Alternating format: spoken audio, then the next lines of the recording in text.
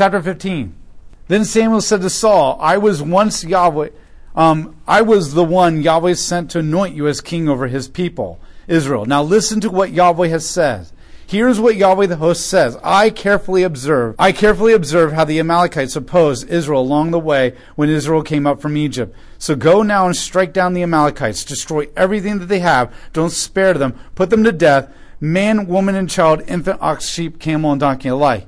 So when Israel was coming out of Egypt way back under Moses, the Amalekites were not on the list of destruction because they were not a Canaanite nation. But they attacked Israel undefended and without provoking and tried to attack them. And God said, as a punishment now, I'm putting the Amalekites on the list. And they're on the list of destruction. So God now comes to Saul and says, now it's time for you to completely eliminate the Amalekites and punish them for their sins. So Saul assembled the army and mustered them at Telaim, and there were about 200 regiments, foot soldiers, and 10 regiment of Judah. So now he's got a big army now. And now he's actually being obedient and obeying God and defeating the enemy. He proceeded to the city of Amalek, where he set out in an ambush of the wadi. And Saul said to the Kenites, go on and leave. Go down from among the Amalekites, otherwise I will sweep you away with them. After all, you were kind to all the Israelites when they came up from Egypt. So the Kenites withdrew from among the Amalekites. The Kenites are the family of Moses. Moses married Reuel's daughter, Zipporah. And they were Midianites. And there was a clan within the Midianites called the Kenites. And Reuel is the one who taught Moses about Yahweh and educated him on that.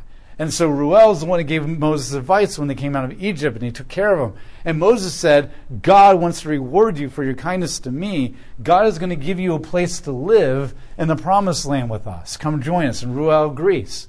And Moses' father-in-law and family came with them and lived with them, and they've been in the land here. So Saul is at least honoring that covenant with them. He's saying, move away so that you don't get attacked. So this is a good thing. So we're seeing like, okay, wait, maybe Saul has changed. Then Saul struck down the Amalekites all the way to Halavah, to Shur, which is next to Egypt, and he captured King Agag of the Amalekites alive.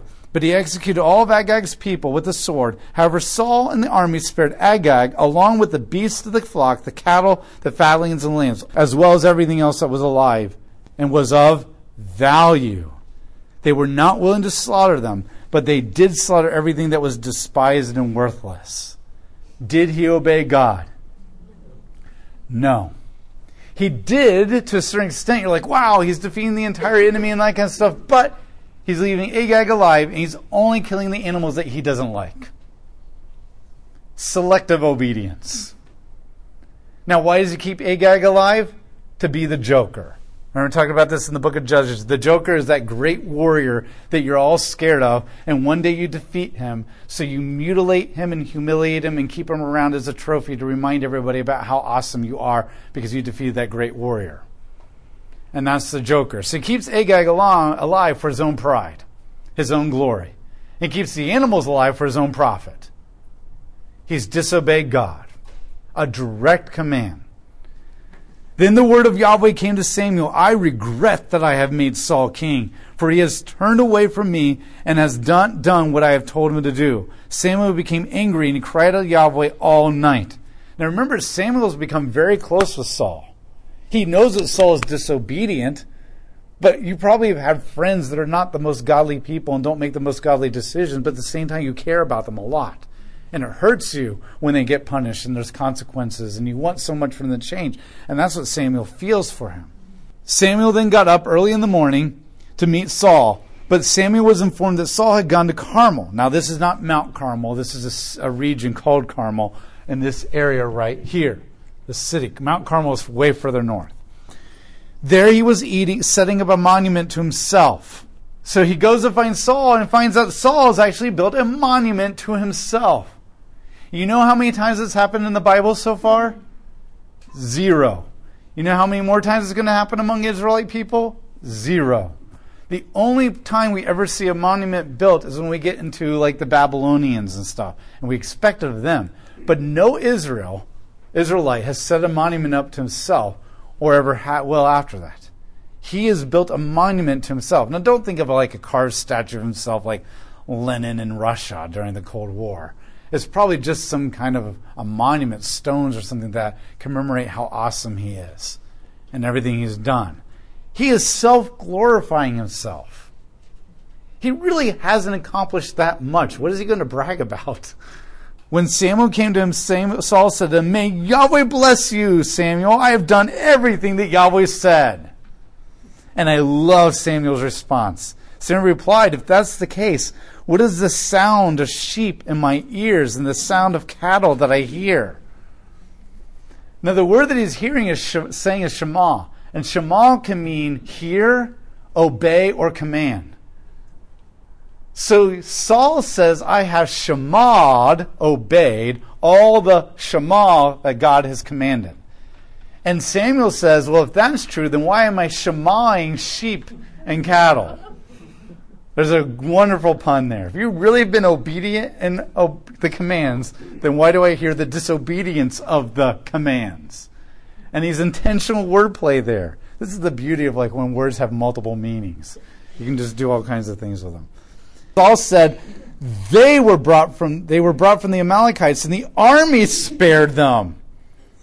The army kept them, not me. And the flocks and the cattle to sacrifice to Yahweh our God. But everything else was slaughtered. No, it's okay. We didn't really disobey God. Well, technically I didn't because the army is the one who kept them alive. I didn't really have anything to do with that. But even then it's okay because we're going to actually use it to sacrifice it to God. So we're not really disobeying in any kind of way. We're not shema'ing. Verse 16, then Samuel said to Saul, wait a minute. Let me tell you what Yahweh said to me last night. And Saul said, tell me. How stupid do you have to be to know that you've directly disobeyed God? The prophet standing in front of you, everything he says comes true. The last time you disobeyed him, he reaped a judgment on you. And you're just like, tell me, what did God say? Samuel said, this is not true. Is it not true that when you were insignificant in your own eyes, you became head of the tribes of Israel? Now that's interesting. When you were insignificant in your own eyes, who made you the king of everything? Yahweh. Now you're glorifying yourself with your own monuments and disobey the God who made you great. There's the irony. Yahweh chose you as king over Israel, and Yahweh sent you on a campaign saying, go, exterminate those sinful Amalekites, fight against them until you've destroyed them. Why haven't you obeyed Yahweh? Instead, you have greedily rushed upon the plunder. You have done what is wrong in Yahweh's estimation. That's the exact phrase of the people plundering the animals and killing them and eating them with the blood in it. They rushed upon the plunder and they slaughtered the animals and ate it. And then Samuel says, you've rushed upon the plunder for your own self. He's connecting them directly to the people and their sin that they did there. Then Saul said to Samuel, but I have obeyed Yahweh. I went on a campaign that Yahweh sent me on. I brought back King Agag and the Amalekites after exterminating the Amalekites. But the army took the plunder, some of the sheep and the cattle, the best of what was to be slaughtered to sacrifice to Yahweh your God in Gilgal. Did you not just hear what you just said, Saul? I did obey God, but we kept Agag and all the animals alive. But it's okay because we're going to sacrifice it. Is he getting what Samuel's actually saying? Why does Samuel think he's okay? He thinks that worship will make up for disobedience. He thinks it doesn't really matter if I obey God or not. As long as I go into church and sing my heart out and have a really good communion meal, then that will make up for everything. It's like the saying where it's better to repent later than ask for permission first. Saul thinks that ritual and sacrifice and worship is what is the most important thing to God. And I guarantee you many Christians in America think the same thing.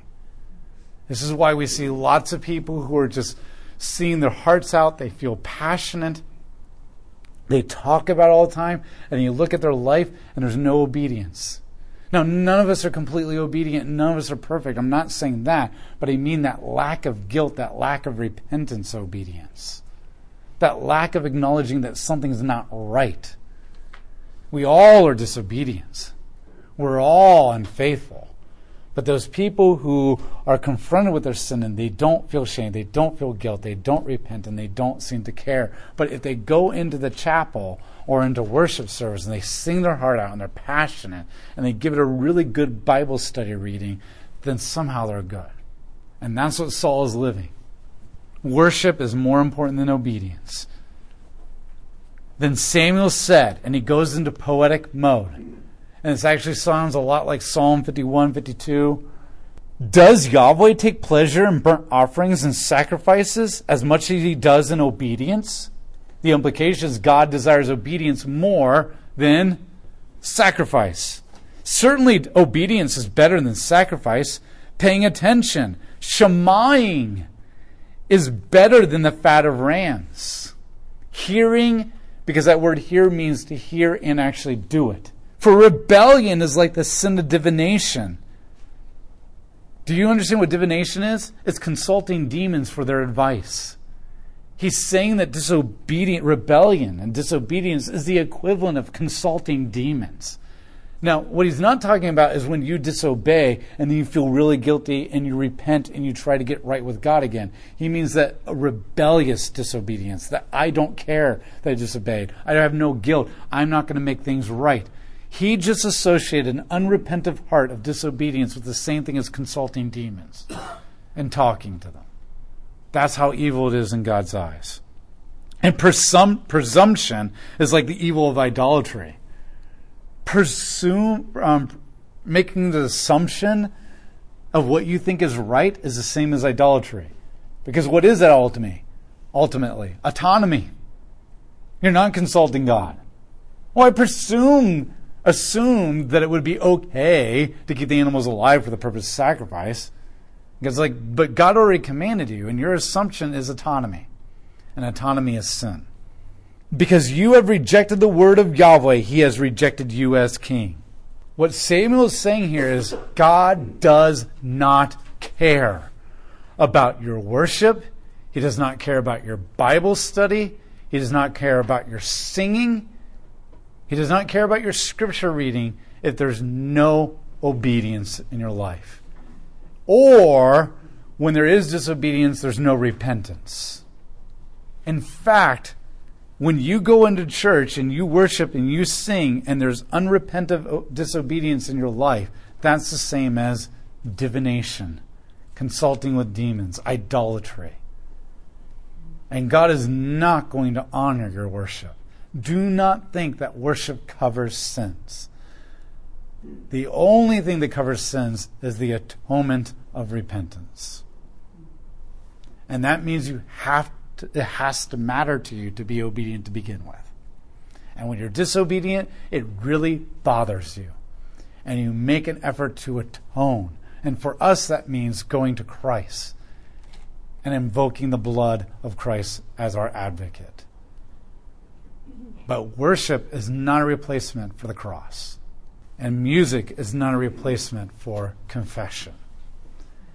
And Samuel says, I don't care, and he doesn't care.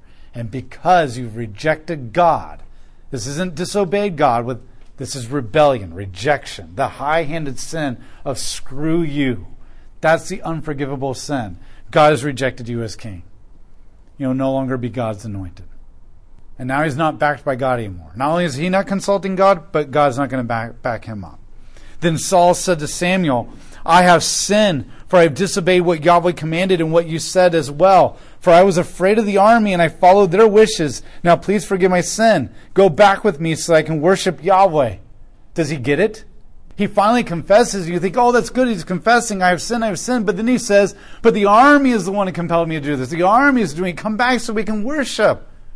Nowhere does it say, I was wrong. I wronged God. I hurt our relationship. Come back and forgive me so that I can have a good relationship with God. He says, I have sinned, but it was the people's fault, really. Please forgive me so I can have a really great ritual sacrifice. I really want this church service to go really smoothly. Saul has no relationship with God. He doesn't even get the significance of what Samuel's really done. And Samuel said to Saul, I will not go back with you, for you have rejected the word of Yahweh, and Yahweh has rejected you from being king over all of Israel. When Samuel turned to leave, Saul grabbed the edge of his robe and tore. Now remember, me'il is the word for robe. So Hannah gave Samuel every year a little me'il robe, which signified his office. And he had to get a new one every year because he was growing as a prophet of God. And that's a symbol of his status, his authority as God. So Saul, in desperation, grabs a hold of Samuel's robe and it rips. He's ripping the authority of Saul away, so to speak. That's what he's doing. What he's doing is, he's not really ripping authority away, literally, but the point is that he's undermining the authority of Samuel. He's not listening to Samuel. He's not being obedient. He's not really repenting. And by ripping Samuel's robe, it's a symbolic picture of his undermining of the authority of Samuel, which is an undermining and usurping of Yahweh's authority. But then notice the quick wit of Samuel. Samuel immediately turns it into an object lesson. I mean, he didn't know this was going to happen. And all of a sudden he says this. Torah, verse 28, Samuel said to him, Yahweh has torn the kingdom of Israel from you this day and has given to another of your colleagues who is better than you, or a man after God's own heart. He immediately turns on him and says, just like you've torn my robe from me, God has torn the kingdom from you. That's a really quick, witty illustration. And he's given it to a man after Yahweh's own heart. What does that mean? A man who actually wants to obey God because he desires what God's heart is, his will, and a man who will actually repent when he doesn't obey God. This is the king that Yahweh wanted all along. But he had to punish Israel first with Saul. And then he says this, the ultimate king of Israel, not you, Saul, who makes monuments to himself, but the ultimate king of Israel does not go back on his word or change his mind, for he is not a human being who changes his mind. Humans make promises and break them all the time. We sign treaties and we violate them all the time. We make covenants and we violate them and get all the time. But Yahweh is not like a human who goes back on his word. Now, this does not mean that God does not lie. That's not the point. That's too weak. The point is not a God who doesn't lie, like about stealing things or whatever. The point is that when God makes covenants, no matter whether you deserve it or not, he always, always, always honors his covenant because he does not change his mind like humans do. He does not find something better later like humans do. He does not determine that it's too difficult to be involved in the covenant like humans do. God is not like a human. Covenants never get violated by him.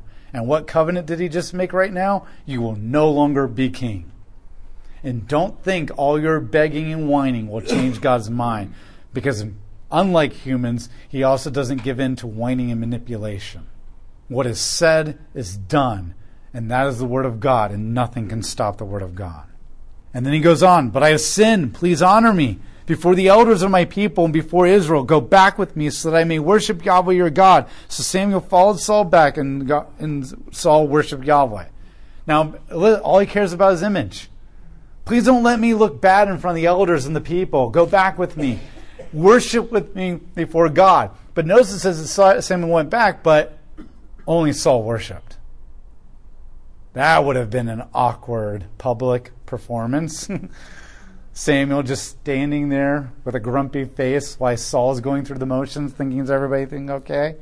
Then Samuel said, bring me King Agag of the Amalekites. So Agag came to him trembling, thinking to himself, surely death is bitter. And Samuel said, just as your sword has left women childless, so your mother will be the most bereaved among women. Then Samuel hacked Agag to pieces there in Gilgal before Yahweh. He was willing to do the difficult thing. Then Samuel went to Ramah while Saul went up to his home at Gibeah of Saul. Until that day he died, Samuel did not see Saul again. Samuel did not, however, mourn for Saul, but Yahweh regretted that he had made Saul king over Israel. What does it mean to be rejected by God? The prophet, the voice of God, is no longer in Saul's life for the rest of his life.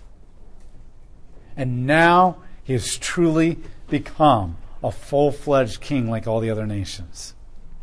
He will still function in a official capacity on a throne as king for a while, because David's not old enough to be king yet. But he will no longer be God's anointed. He will no longer have God's advice, will spoken to him, guidance. He is literally an unanointed king like all the other kings of the world. He is completely on his own like all the other kings of the world. And he will lead Israel that way. And this is the punishment, and this is the judgment. Saul is still king in function, but he is not God's anointed king anymore. And he no longer has God in his life. And that is just like Samson, when it says, and Samson woke up thinking, I will shake myself free as before, but he did not know that Yahweh had abandoned him. And now Saul is without Yahweh. And that is by far, probably, I think, one of the most depressing statements in all of the Bible.